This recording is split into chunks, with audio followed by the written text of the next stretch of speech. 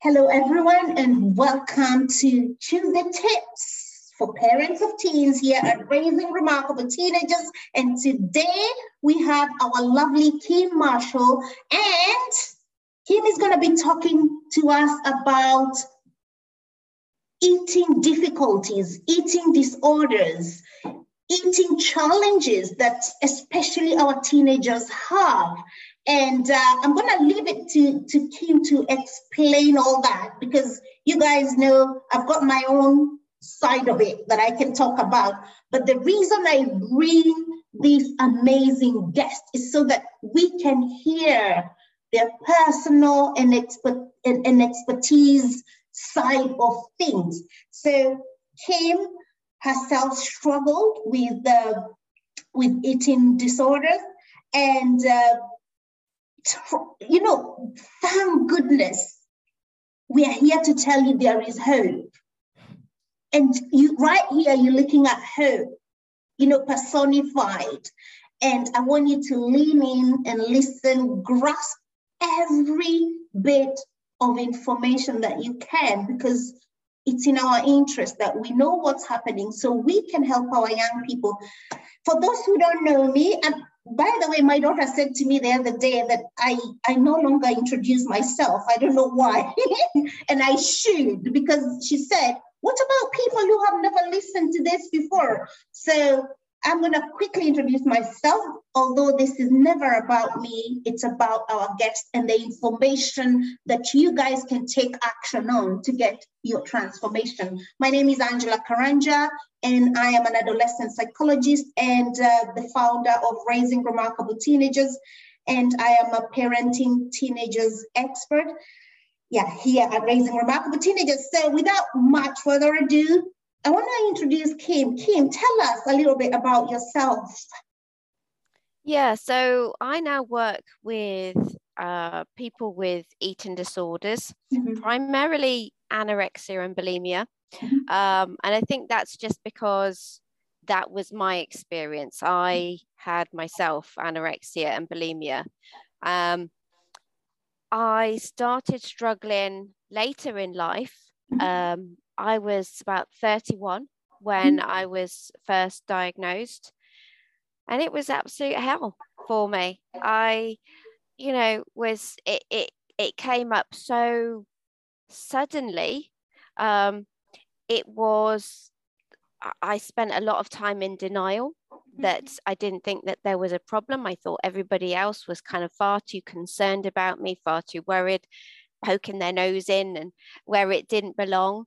And I didn't realize until things had got pretty ingrained, pretty intense, till I'd lost quite a lot of weight.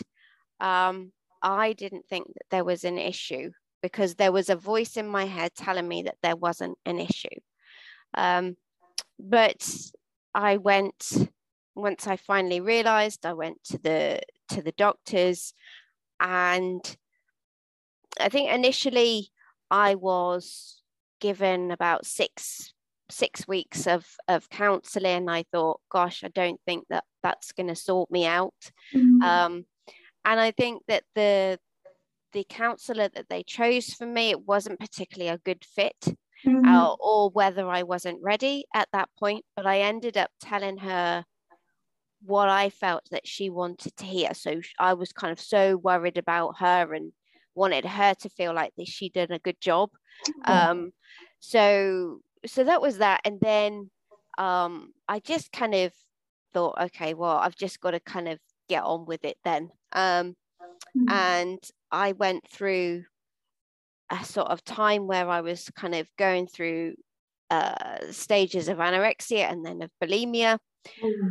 And I was really struggling again. I went back to my GP. This was kind of like a couple of years later, went back to my GP again. And he said, well, I'm not going to refer you because you got better before, and so you can do it again. And I was like, when did I get better?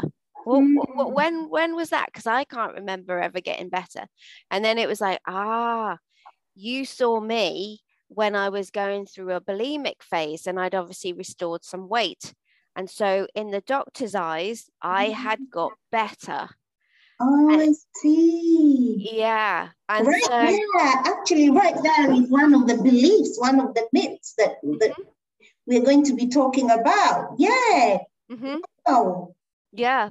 So I had to really fight to get that help. And then because it's not easy kind of reaching out for help, because there is a lot of fear involved.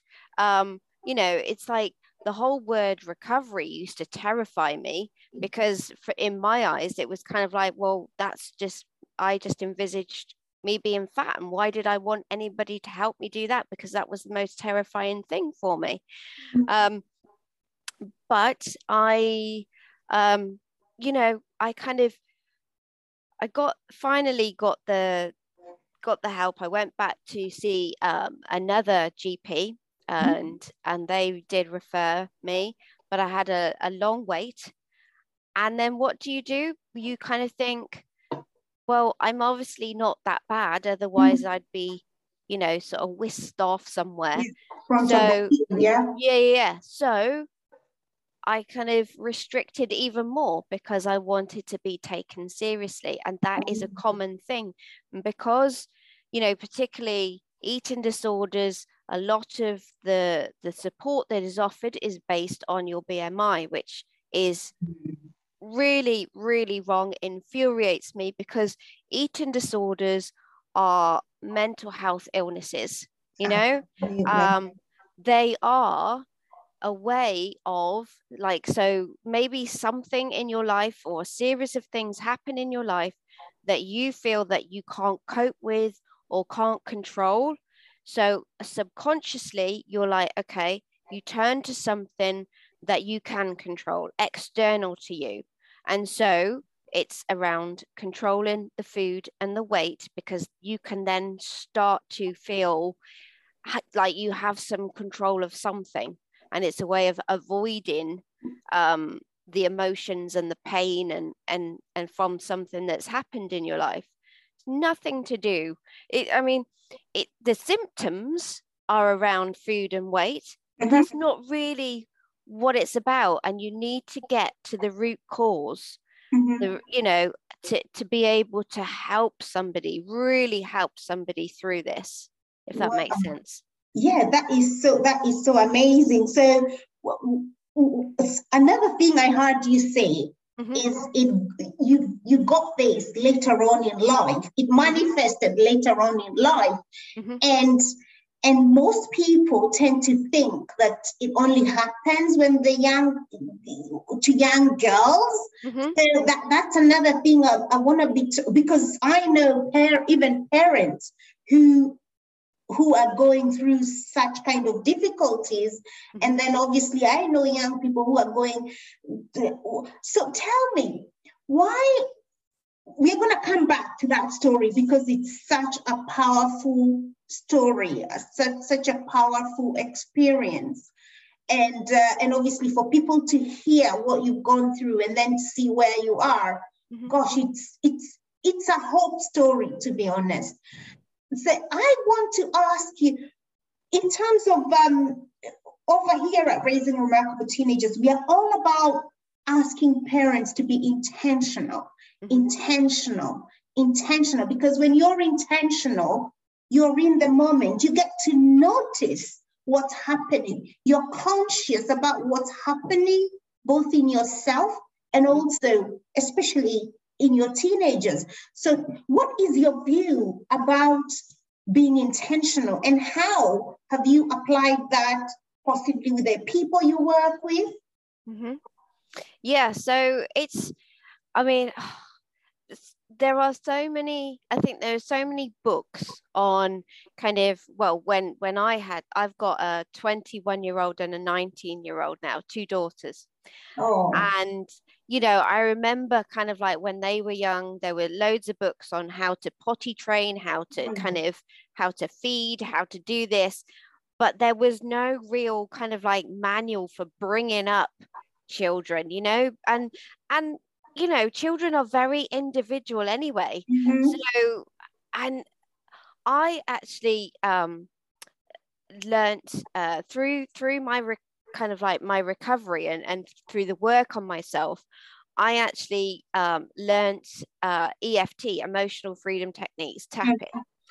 And through all the theory around how we work and how our body works and how stress impacts us and unconscious mind and all of this sort of great stuff, I wish I'd have known that years ago, particularly kind of like as a teenager and when my kids were little. I really wish that I had had that knowledge. But for me, knowing what I know now is such a blessing, and kind of like to be able to kind of like work on myself. I've got, you know, sort of, I wasn't a perfect parent, you know, just like everybody. I was just trying to do my best according to what I knew at the time and what resources I had, etc. But I think, you know, I have a daughter who gets particularly anxious. And, you know, and it's kind of like, you know, knowing what I know, it's like, oh, come on, let's do some tapping around this. And of course, it's like, you know, when she was younger, she was quite okay with that. But now it's like, oh, that's not cool, Mom, you know, and it was I was really frustrated. So now what I do is if there's ever anything going on that I need to help or I desperately want to help her with, I work on myself first. You know, I work on my own stuff.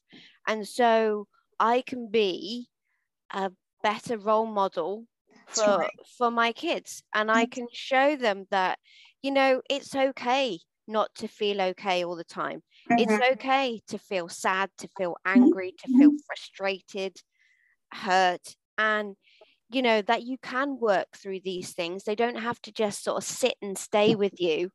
And it's okay also to ask for help, you know, and it's okay to sort of like talk about feelings and emotions and, you know, and things like that. So, yeah, I think I've learned so much through my own work on myself, which has enabled me to be a better parent. Oh, how you know, that is so powerful. That's so intentional. And you mentioned something that we talk about a lot here, about a lot of books, a lot of programs. It's all about doing, do this. And what I like to remind, especially we as parents, we are human beings, not human doings. The most important part of who we should be addressing is how we think, how we feel, how we behave, not just doing. And most of us are very, and I put my hand up, I am guilty so many times as charged. You're thinking, have you done your bed? Have you done the dishes? Have you done, it's doing, and not actually addressing.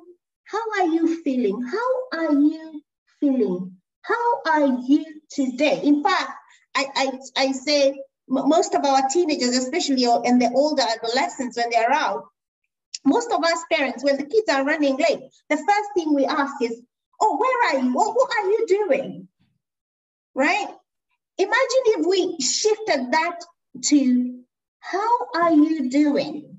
So that they know that you're actually concerned about them. Yeah. You're not attempting to troll or trail them where they are, you see? And I like your work, that EFT, because I'm very, very conversant. In fact, one of my postgrad research was assessing the efficacy of EFT on young people on young people in the UK. So wow. It was, for anxiety. So, and it was really, really powerful. Just a breakthrough. It was a breakthrough research, actually. So I'm very, not only do I know that it works, but it's very personal to me because it was something I was involved in for young people, and how good it is for relieving their anxiety. So I want us to go onto onto some of the beliefs that people have about bulimia and anorexia. And I would like you to talk about some of them, so that if we can burst a couple of them, so that we are aware of possibly what even to look out for. Yeah. Mm-hmm. Yeah. I mean, the thing is, like I said, eating disorders are mental health illnesses. They're not really about the food and weight. And like you say, anybody can develop an eating disorder. It doesn't discriminate any age, any gender, any race, any sexuality. That's it. I mean, I don't know why I didn't develop an eating disorder when I was younger, because there's definitely kind of like the influences there, but maybe for some reason, I don't know, it just didn't happen. But there are a lot of sort of stereotypes, and I remember myself when I was diagnosed with anorexia, and I was kind of like, but I can't have this because, in the media, it had been portrayed to me as this kind of skeletal person. And I was like, that I don't look like that. That's not me. And I was still eating, I mean, it might have not have been that much, but in my head, it was kind of like, I believed that people with anorexia didn't eat anything at all, or maybe like a piece of lettuce or something like that a day. I had just there were a lot of misconceptions about what an eating disorder looks like. And you think that people can tell, it's like, oh, some of the comments about, people, oh, you don't look like you've got an eating disorder. And these can be from doctors and professionals. I've heard. How can, if eating disorders are a mental health issue, how can you tell? I know. Because actually, contrary to popular belief, you can have somebody who is diagnosed with anorexia who is of normal weight and may, and the same with bulimia. They can be underweight, normal weight, overweight. It doesn't, it's the behaviors that may be different in everybody. So there's not, it's like I'm not keen on labels and sort of putting people in boxes anyway, and but again, these are, it's around it's talking about the behaviors that people have, whereas that is not the real issue. The real issue is what's going on in here, the mindset of somebody. And I just want to jump in there and say, the young people I have worked with who were identified and came to us as having eating disorders and eating challenges, and that's either too much or too little, right? And in the middle of that, doing things that are not normal, that disrupt the digestive system, because, and I mean, of course, because of privacy, there's a lot of things that we don't want to talk about, and also we don't mention them so that other young people don't take on that and then go and do that, right? But some of the things that I have heard, I'm like, whoa, but then we go deeper. And like you said, it's a mental health challenge. Do you know, for all of them, it came down to image. Who am I? I don't like who I am. And I think this is what's going to either make me, that's their solution. That's the way they know how to. Yeah. And obviously both of us know that's not necessarily the best way to do it. It's their way for that time, because that's the only thing they know. And what we do is especially work on their image. Who are you? Who are you? And we go deep into who are you? And one of the things I have seen in my work when young people, and even us as parents, are able to answer that question, who am I? Who am I?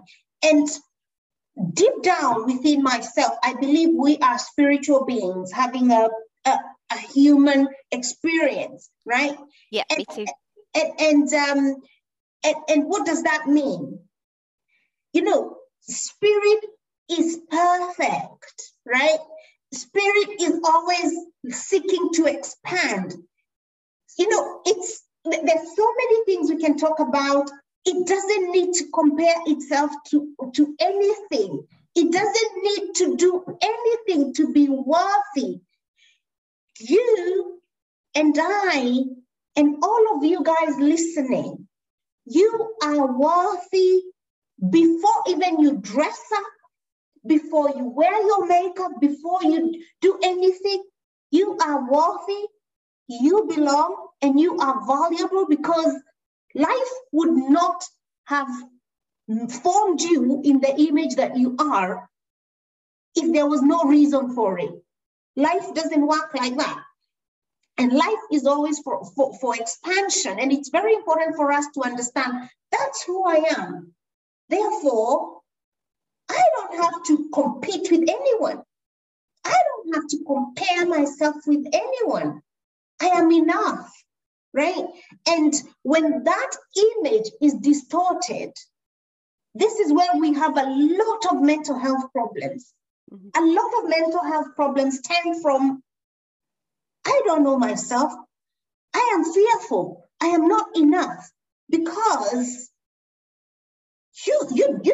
you're more concerned about what other people think, or not appearing as, you know, these.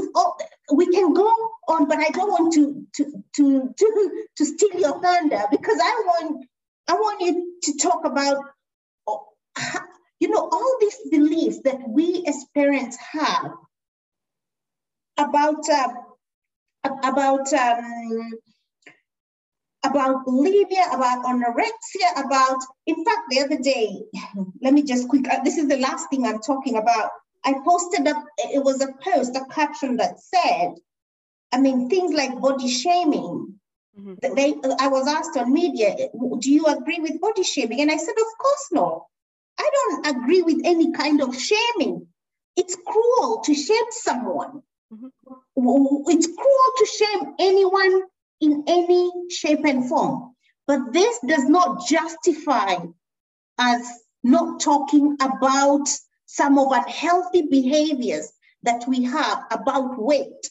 And then I said, let's not forget, while some people carry their weight visibly on their body, there's a lot of us carrying a lot of weight psychologically.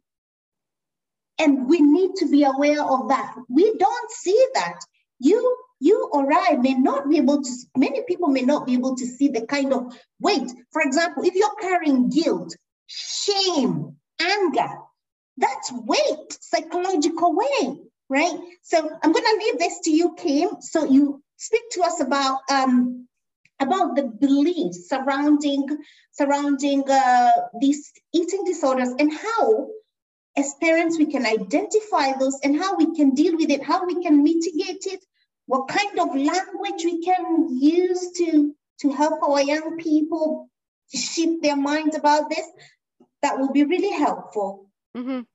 So, I mean, the behaviors, you're right in terms of, so there's a lot of pressure in society today, particularly on, you know, on all genders, mm-hmm. and to look a certain way, and so obviously, and it seems to be getting younger and younger now, that the sort of, you know, people are feeling the pressure to look a certain way, and they think that that's the answer. And I remember being very small thinking that would make me happy, mm-hmm. and it just definitely didn't. And so and you're right in that, you know, people compare and like, oh, I want to look like that, I wish I looked like that. And it's very much like, I know what you're saying about that identity. Who am I? What is my purpose in life? You know, what are my values? And I think that if you can shift that sort of like to, we often look for validation externally from other people. And if you can get that for yourself, you know, absolutely. If you can get that for yourself, if you can say, like, I am good enough, I am worthy, I deserve my place in this, on this earth, then everybody else is just like noise, you know. It's just like, and that's what I tried to get people to, and that's where I got to myself. You know, I didn't need that kind of like validation. And now it's like, you know, I always had an issue with body image, and it's not like I kind of like pose in front of a mirror now and thinking, oh damn woman, you look great. But the thing is that well, so some days, but it's like my body is more now. It's not about kind of particularly what it looks like. It's like my body is amazing for what it does. You know, if I kind of like knock myself and I'm bleeding, then it kind of it heals. If I break a bone, it heals. You know, I've carried 2 children, and you know, it's like I'm breathing right now and I'm not even thinking about it. There's blood pumping around my body. I can do so many things, you know, and that's amazing. And yet we don't even can think about that. Gosh, I love you so much, Kim, because you mentioned something I say all the time, and I say, even before you get up, even whilst you're sleeping, imagine the biological functions that are happening in your body. You're amazing. You're amazing. And like you said, you have a cut. And you know, everything, all the cells are racing to make sure that we want to cover this. You know, they're rooting for you. Absolutely, yeah. Oh my, this is so amazing. And it's good that you reminded me that, in fact, last week I mentioned to a group of parents and their kids about, you know, in about 1999, science, we discovered there is a code in every cell of a human being. And we've got about 50 trillion cells, right? And on each of those cells, there is a code that says, it's a five-letter code, and it says, God eternal within my body. Do you know how in chemistry we have, for example, H means hydrogen and O means oxygen? So that's the code, and it's in every part, every cell of our body. That's about 50 trillions of them. How unique are you? Absolutely. That your maker, life, stamp you as a masterpiece. Come on, guys. If you have no reason to feel good about yourself, that is something to feel good about yourself, and also to remind your kids, you are unique. You don't have to have this kind, you don't have to have anything. In fact, you don't have to have anything. So I am so glad you mentioned that, Kim. I am so glad we are on the same, you know, I'm feeling high. Good. But I think as well, sort of like for parents, it's really good to talk positively about our body as well. I mean, I remember I was at one of my daughter's parties. This was years ago. It was probably like a 7-year-old's birthday party. And I went, and there was this little girl, and she literally sort of like pulled up her top, exposed her tummy, flat tummy, and said, gosh, I'm so fat. And I was like, okay, so that didn't come from her. but it obviously came from somebody very close to her, and she picked up that language, and she was mimicking what she saw around us, because as children, particularly from sort of, up until 7 years old, we're like sponges. Things don't necessarily need to be said. We pick up on everything going on around us, and we learn so much from our parents, from our teachers, from TV and advertising and all these things. And we'll tend to take on those negatives, and we'll take them on as our own, and then we will form beliefs about ourselves based on that. And that's where I'm not good enough, I'm not lovable, I'm stupid, I'm fat and ugly, all of these kind of self-beliefs kind of come from. So they're self-defeating. They're self-defeating. They're not advancing you. They are not true. No. They're true, because that's not the person life made you to be. You are a masterpiece, right? Oh, absolutely. But unfortunately, in schools, nobody teaches us that. We kind of learn to read and write and do all these things, but nobody kind of teaches us about life, about handling our emotions. In fact, as you say that, it's so bad. Sometimes it's so bad that when you have on the other side a kid saying that I am worthy, I am beautiful, you are then labeled as a braggart. And you're thinking, no, the kid, I am beautiful. I often have my daughter, she's a teenager, she often has some kids that come for sleepovers and that. And then the first thing I say to them in the morning, very, very intentional. Daughter knows that, and she's used to it now. She knows she doesn't really go out of her way to do anything, actually.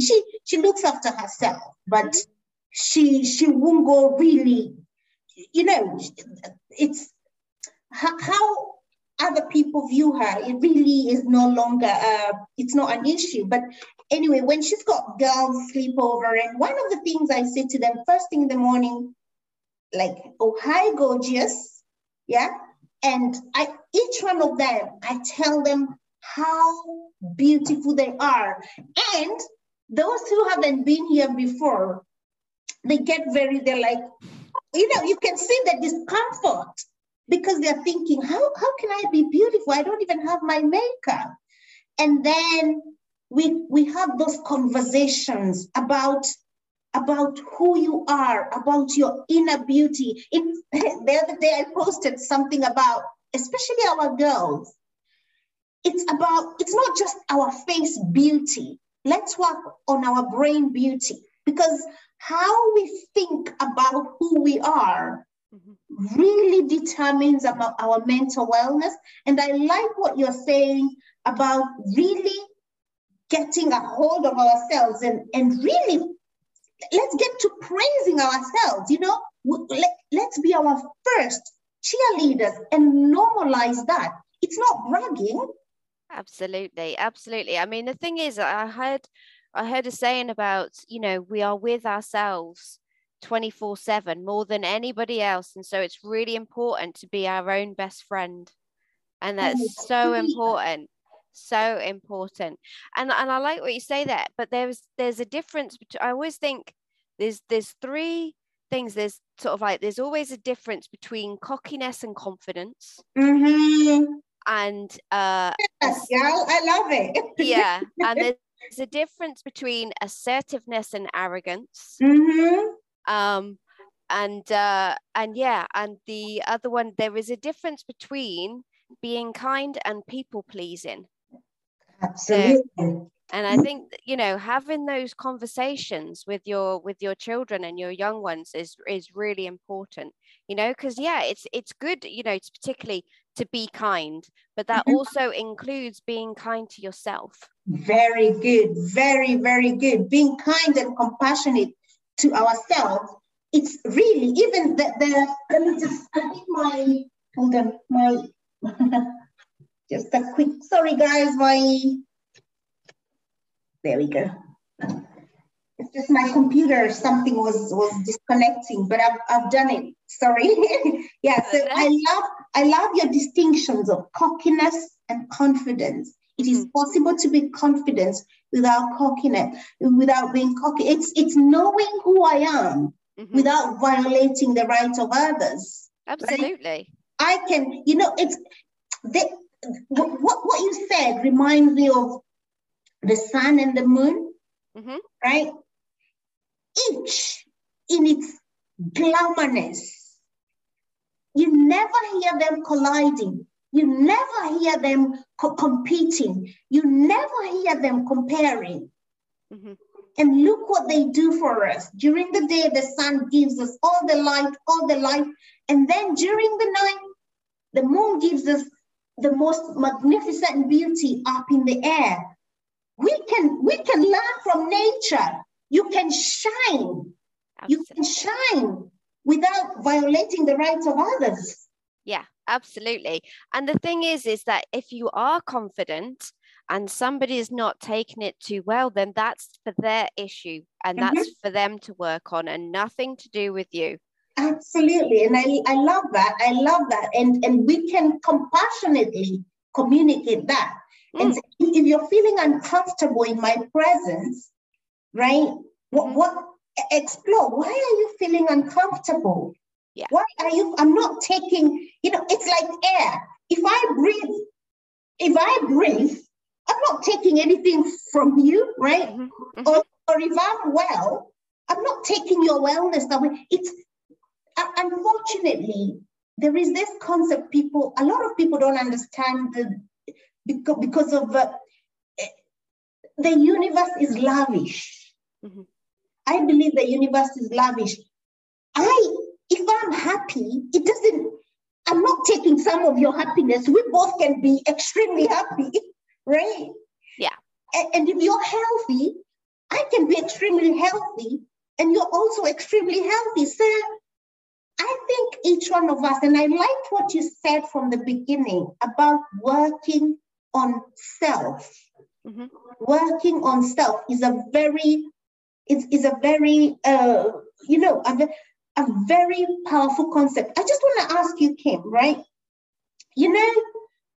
How I remember you said about going to the GP, and then now, so I want to hear those moments of transformation. I want to hear that, and I want to hear that hope, because I know loads of people are here because they really wanted to hear that. There's nothing. For example, in psychology, we say experience is the best evidence, right?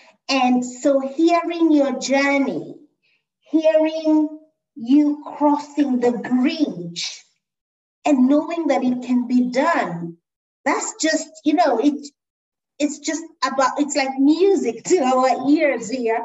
So I want to hear that and what you did with yourself and what processes, I don't know whether you did affirmations or you did the EFT. Tell us, help us learn what you did. So basically, I was at a stage before, I was on this waiting list to get help. It was like I was at the bottom of a deep dark well. There was like no chink of light shining through, and it just felt that every time I tried to sort of get out of this well, I'd sort of fall down and hurt myself. And although I felt very alone, very scared in this well, there was kind of like a part of me that felt safe in there as well. And like, I didn't know who I would be if, on the outside, I would have felt very vulnerable. The reason why it's so difficult to recover is that there are a lot of fears around recovery and a lot of beliefs and a lot of mindset work that needs to be done. There's a lot of barriers that I needed to work through. I yeah, I was in a really dark place, and I I got my assessment, and within a few days I was in residential eating disorder center. And although I was there for about 4 months, and although I had, I suppose, restored some weight, I had relearned to eat again. When I came out, that voice in my head was still very much like, right, now you can go back, you can lose the weight, you can go back to old behaviors. And I had to keep saying to myself every day, for several times a day, it didn't make me happy. It didn't make me happy, because I didn't want to go back. I didn't want to sort of be where I was. And luckily, soon after that, I found EFT, emotional freedom techniques. And that was the thing that really helped me deal with my stuff. Brilliant. The stuff that I really needed to work on. The root causes, because it was the end of my marriage, which triggered the eating disorder. All the emotions that I'd bottled up because I'd not learned as a child how to express my emotions, how to talk about them, how to kind of feel them, how to work through them. I just kind of like totally avoided and bottled them up. I dealt with my relationship with food. I was always known as sort of like the picky eater and things when I was little. And kind of like remember being made to sit at the table to kind of like finish what was on my plate. And that developed I had sort of like that association between food and punishment and guilt after that. So, and also kind of like working through my unmet needs. What is kind of like restriction, or then sort of like from the bulimia side, kind of what is food actually giving me? What need is it kind of meeting? And I think, going back to what you were saying about body shaming, I've worked with people with binge eating disorders, and and again, it's that, and we were saying this earlier about the government and their strategies to try and end the obesity kind of like crisis. And it just makes me want to pull my hair out, because these things aren't dealing with the real reason. Nobody wakes up and thinks, oh right, I'm gonna use food, or I'm gonna use restriction, or I'm gonna use this strategy to help me in life. And this goes the same with alcohol and drug addictions, etc. you know I've worked with clients, like I said, with binge eating disorder, and a lot of the time there's been some sexual abuse there. So it's kind of like as a child, and so the child has then sort of, kind of like I said about the beliefs that we kind of make, they had a belief that if I'm big, nobody will come near me. And now, how is putting calories on menus and kind of introducing sort of like free gym memberships, how's that really going to help with those core issues? And I had sort of like other clients who have been absolutely tortured by grief, and they again want to avoid, or kind of sort of bottle that up, kind of shove it down, and they are comfort eating, overeating and comfort eating. They want to shove that down. They don't want to feel the grief. It's too painful. They don't know how to work through that. And so again, it's working through the real reasons for what's behind the eating disorder, what the reasons why we develop an eating disorder in the first place. That's what needs to be addressed in order to move forward with this. It's not just about, for somebody with anorexia, it's not just about restoring the weight. Yes, it's important from a physical point of view, as in the same from a a binge eating point of view, you know, kind of like from a physical health point of view. But like you say about that mental health, we carry all of that, and we carry the energy, all that kind of fear, that guilt, that shame in our body anyway, that is weighing us down. And so we need to let go of that too. And it's so important. And that's why I always say a lot of even a lot of physical diseases really are what we call psychosomatic.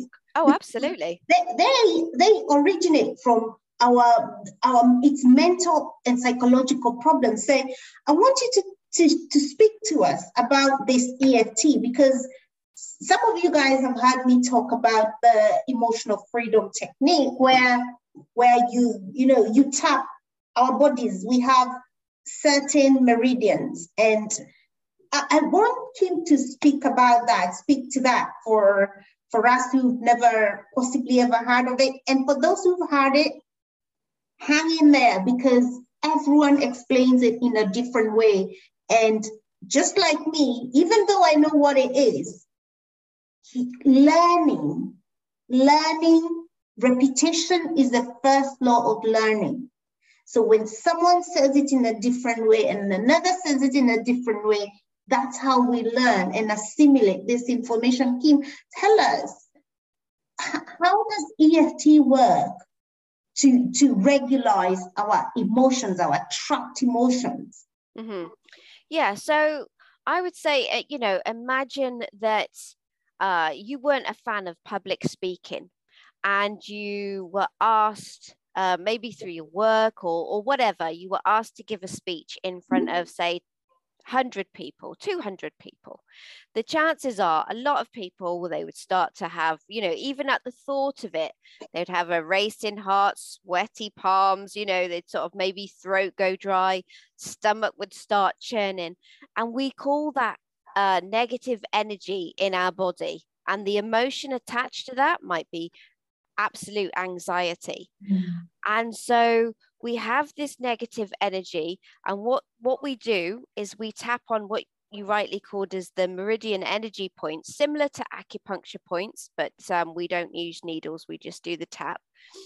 And what we're doing is we're just tapping on these meridian energy points whilst focusing on the emotion that we're feeling, on what's going on in our body, and it just helps let go of that negative energy within our body.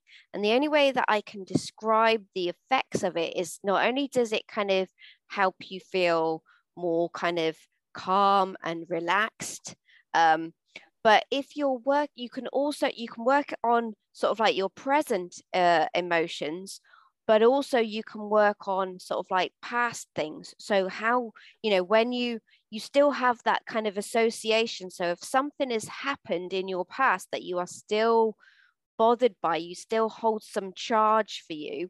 When you think back to that, you feel that kind of energy in your body.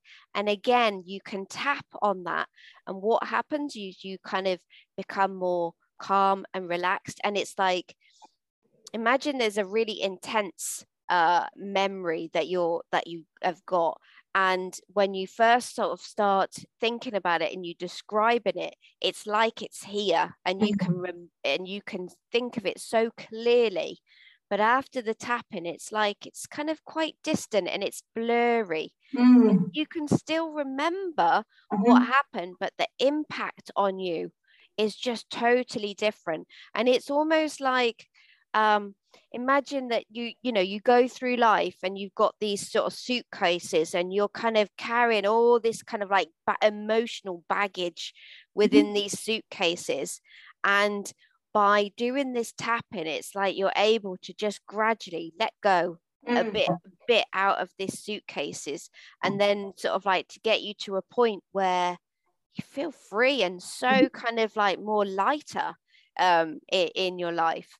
So yeah, that's kind of like how I describe it. And I the thing I love about EFT is that it's so simple to learn. it's so powerful. There's lots of different, you can get really creative with it. You know, you don't have to kind of go back and kind of relive all the trauma and stuff in order to work it through, you know, and also, you know, so it's simple to learn. It's really, really powerful. And also you can learn it as a self-help technique. So even if you are working with a practitioner on some intense stuff, you can use it for yourself in between your sessions. So on kind of like everyday things and how you're feeling, etc. I just love it. It's very, I know it's very powerful from a very personal level, as well as obviously a very professional level, the research level. I know it's a very powerful process, and what it does is it actually it's like, imagine, I want you to imagine that you have a computer and then you have a software. So what the software really is what runs, it runs behind, you know, the computer. So what EFT does, because it's a very, it interrupts the think about your thoughts, because all your experiences are stored in your body, in your brain and body. And that's why we have memories that reminds, it's like you're reliving again. When you smell something, you're like, oh, damn, I remember exactly what happened at that time. And like he was saying, what EFT does, it doesn't mean you'll not remember, but the energetic control, the energetic hold, you know, it's like, now, you know, it's honestly, it's this giant that was controlling you, it becomes such a small thing. It no longer has control. It's not to say that it never happened, but the painful memory is eliminated. It's a very, I think you guys should contact Kim, and Kim, tell us where our listeners, our parents can find you for help with all this. And before you share with us 3 self-care activities that they can do. So first of all, tell us where we can all find you. So I'm on, my website is www.kissgoodbyetoanna.com, and Kiss Goodbye to Anna is all one word, and Anna is ANA. But I'm also on Facebook. I have a Facebook page, and that's Kiss Goodbye to Anna as well. So that's kind of mainly where I hang out. Nice. And the self-care activities, definitely EFT tapping. That would be my number one. But also I like to do morning pages, journaling. I find that really, you know, when you've got sort of all these kind of this mental stuff going on in your head, all these thoughts, and that sometimes are very conflicting as well, that are kind of like fighting for your attention. I find morning pages, so that's just kind of like basically journaling, free writing, whatever is going on in your head, just a way of kind of like getting it out of your head and out of your body. And well, I don't know whether I can restrict it to 3 actually, because I would say my other ones would be meditation, walking, and dancing. I love walking, getting out in the fresh air, just as sort of like a gentle stroll, just get out and sort of get into nature. I think that can be really, really helpful. And dancing, I loved, you know, the power of music. And it's funny what you said there about, you know, how a smell can sort of take you back somewhere. I think a song and a piece of music can also sort of take you back. And I think, you know, the power of a playlist is great. So and meditation, I love meditating as well. Oh, you guys, do you hear that? Definitely grab a hold of Kim and learn more about EFT. I promise you, it's a very simple technique. And actually, we as a family have used it here to eliminate a lot of all sorts of stuff, including daughter used to be really afraid of spiders. She could not even come into a room where, but now she still doesn't like them, but she is not, she's not paralyzed in the presence of them, right? So that's the power of this. And I know many young people, especially because I deal with them, especially when it's during exam time, they get paralyzed and, you know, and this practice is so simple. Kids or even yourself can go into the bathroom for 5 minutes and just do that for yourself. It's a very personal thing. People don't even need to know that you're doing it. So grab a hold of Kim and learn that process. It's powerful, I promise you. I use it. I wouldn't be saying it's powerful if I didn't know it was. And then think about journaling, and also meditation is, it also has some of the tips that Kim has shared with us today. And as you all know, guys, we talk about taking action on the information that we have shared so you can get your transformation. So today I want to ask you, what action will you take? You don't have to do everything, just one thing. I mean, I know what I'm going to be doing a little bit more of from just what we've learned today. So think about, what action will I take? And that could even be contacting Kim at Kiss Anna Goodbye. Is it? Kiss Goodbye to Anna. Kiss Goodbye to Anna. And Anna is ANA for anorexia, right? So Kiss Goodbye to Anna. That could be your action. Whatever you do, don't just be, let this not be, oh, that was good. That's good information. Do something with it. Because we all know, you know, even faith without action is useless, to be honest. So let's do something. And I am so grateful to you, Kim, for today. I am asking everyone, please grab a hold of Kim. You know where to find her. That's kissgoodbyetoanna.com. She's on social media as well. That's where I found her. Really great information. So I am so grateful. So grateful. And if you've got any last minute thoughts for our viewers and our listeners today, Kim, shout it out. It's really,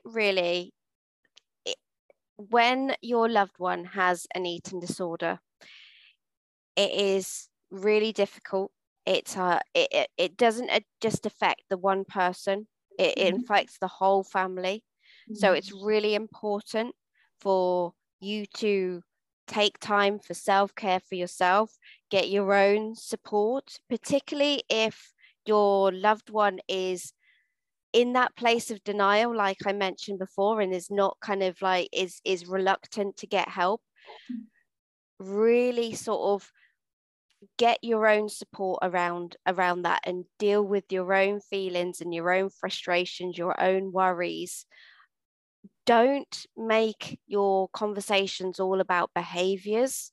Talk about emotions and normalizing the emotions, but also, you know, if you're trying to support somebody, you know, it's not just about the eating disorder. Make sure you have some normal activities in there, so have some fun in there as well when you can bring that, and also kind of have your own time. And, you know, if you have kind of, say, one, you know, if you have kind of multiple children, and you're, you know, kind of like a mother to other children, and you're a wife or a husband, then, you know, you have other relationships as well. And yes, it is a concern and it's a real worry, but, you know, avoid going into that rescuing situation, you know, and allow yourself to take some time out to sort of like enjoy these other roles and you know, have those as well. Yeah. Oh, wow. Thank you so much, Kim, for the love that you've shared with us. Thank you so much for having me. I'm so grateful. Thank you, everyone, for turning up and tuning up and showing up for this edition of Tuesday Tips for Parents of Teens here at Raising Remarkable Teenagers. And we look forward to seeing you and meeting you in our next episode. But for now, we're going to say bye-bye. Remember to take action on that information so you can get that transformation. We'll see you soon. Bye-bye now.